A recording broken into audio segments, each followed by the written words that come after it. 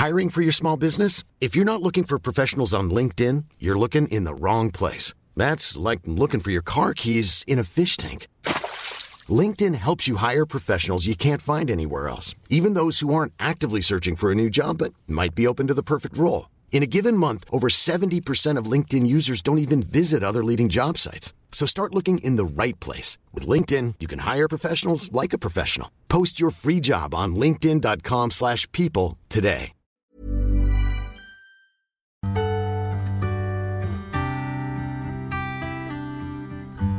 In this week's Work of the Week, we return to the classroom to find out more about how we draw, in the company of Michael Waldron in the Crawford Art Gallery. And also, we go behind the scenes as well this week. And at the very end, there's a surprising piece of news that you'd be very interested in. I think this is the first time we've actually sat down. Normally it's a standing exercise, isn't it? Having a look around. Most people we meet them in passing as they go from work of art to work of art. And this week's Work of the Week examines the process, I suppose, that artists have to go through, but in a different way. And Michael, I'm going to ask you about, you've obviously put brush to canvas at some stage or other. What was the first thing you have to learn? Oh God, I don't know if I'm the person to ask. Well, you need your materials. I mean, they have to be to hand. Yeah. So whatever they might be. So let's say we have our pencil and paper. Okay. So we're ready. Yeah. It depends on whether you're drawing from your mind or from your eye. Say you were drawing a subject, something that was in front of you. Yeah. I think the rule of thumb, if I may use that expression, we were always taught in school, don't look down at your page. Okay. Follow the object in front of you with your eye and try and have your hand do the same movement. So don't keep checking your page. Okay. And I don't know if I'm expressing that very well, but it's the idea that the minute you take your eye off the object, you lose it. Okay. So actually, you keep your eye on the ball. And you trust your hand to do and the rest. And you trust your hand. Yeah. Because in a way, that's what this week's Work of the Week is. It's an exercise in trusting that your hand will do the drawing. This is what Megan Eustace has done with this week's Work of the Week. Yeah, so it's called Carbon Copy 2, and we might get to the title in a minute. Yeah. But yeah, that's what I suppose Megan's approach to it has been, which is, again, to trust the hand, but also to experiment with what that means. So to allow for any kind of inconsistencies, it's not about creating the most photorealistic drawing. Yeah. It's more to do about that mode of expression and that connection with what you're observing. She kind of drew blind because she couldn't see what she was drawing using this technique, using carbon paper. Many of the listeners will know what carbon paper is, but for those who don't, if we think particularly in offices in the past, to make a duplicate of something, you would have your carbon paper. Yeah. So that would take the same impression. I can't believe we have to explain this. I know. I'll just look at my Rolodex now. You're making two of one thing. So the carbon paper is essentially allowing you to duplicate, right? So you can actually draw on a piece of carbon paper, for instance. You can make an imprint without actually seeing what it is until you lift the carbon paper and magically there it is underneath. Yeah. So this is what she's done. She's decided to just look at, in this case she's drawing a nude, and she's doing the outline, the sketch as such, and that's what we're looking at this week. She doesn't see the finished work until it's finished, basically. Yeah, yeah. This is a process that she has, I suppose, perfected over the years, and it's a very intuitive way of drawing.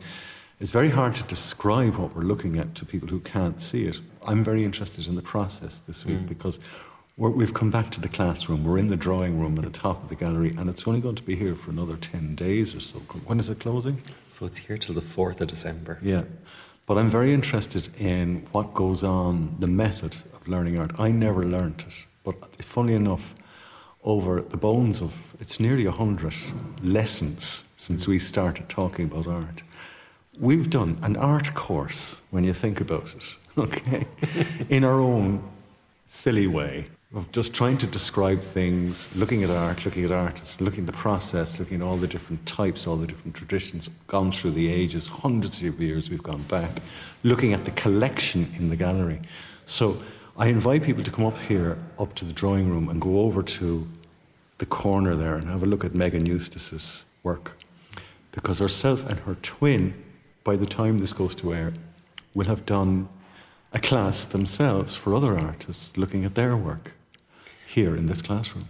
They will, so it's quite exciting. As I suppose part of the exhibition programme, we've invited Megan Eustace and her sister Cassandra Eustace, who are both artists, but very different artists, to bring their drawing clinic to the gallery. Now, a drawing clinic was kind of set up as a way for artists to exchange critiques, ideas around their own drawing practice. So kind of like a mini consultation. Okay. Not a Dragon's Den so much, but sitting down, working through, looking at a drawing, figuring it out, thinking it out, probing it, with the hope, I suppose, of finding new direction, ways of developing it further. This sort of non-judgmental space. So it's artist and artist working together. Exactly. Yeah. Now, it's usually kind of behind closed doors. So Megan and Cassandra have, I think, very graciously and generously said they will set it up in a public space. So it'll be within this drawing room, essentially, and people can bring their drawings, or by the time this goes to air, will have brought their drawings, sat down with the artists, thought about and talked about their own drawing.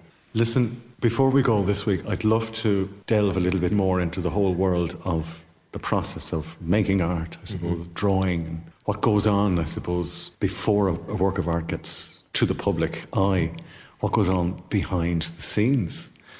So let's go downstairs, because that's a clue as to where we're going next and why. Dum-de-dum-de-dum-de-dum. And grab the lift and go for a walk.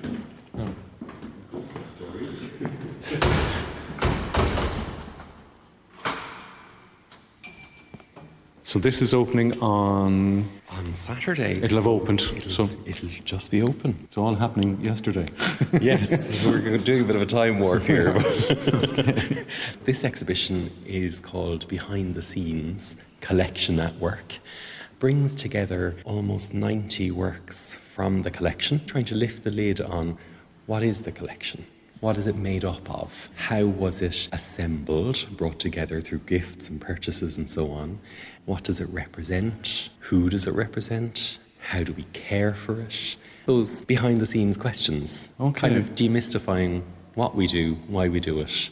No, I recognise some of them. Some of them are enormous. They're huge pieces of work. I mean, what's the one that greets you when you walk in the door? That's an enormous oil painting altogether. Well, it's... Gorgeous frame on it. It's hundreds of years old, I'd say. It is. It's from 1789. Oh.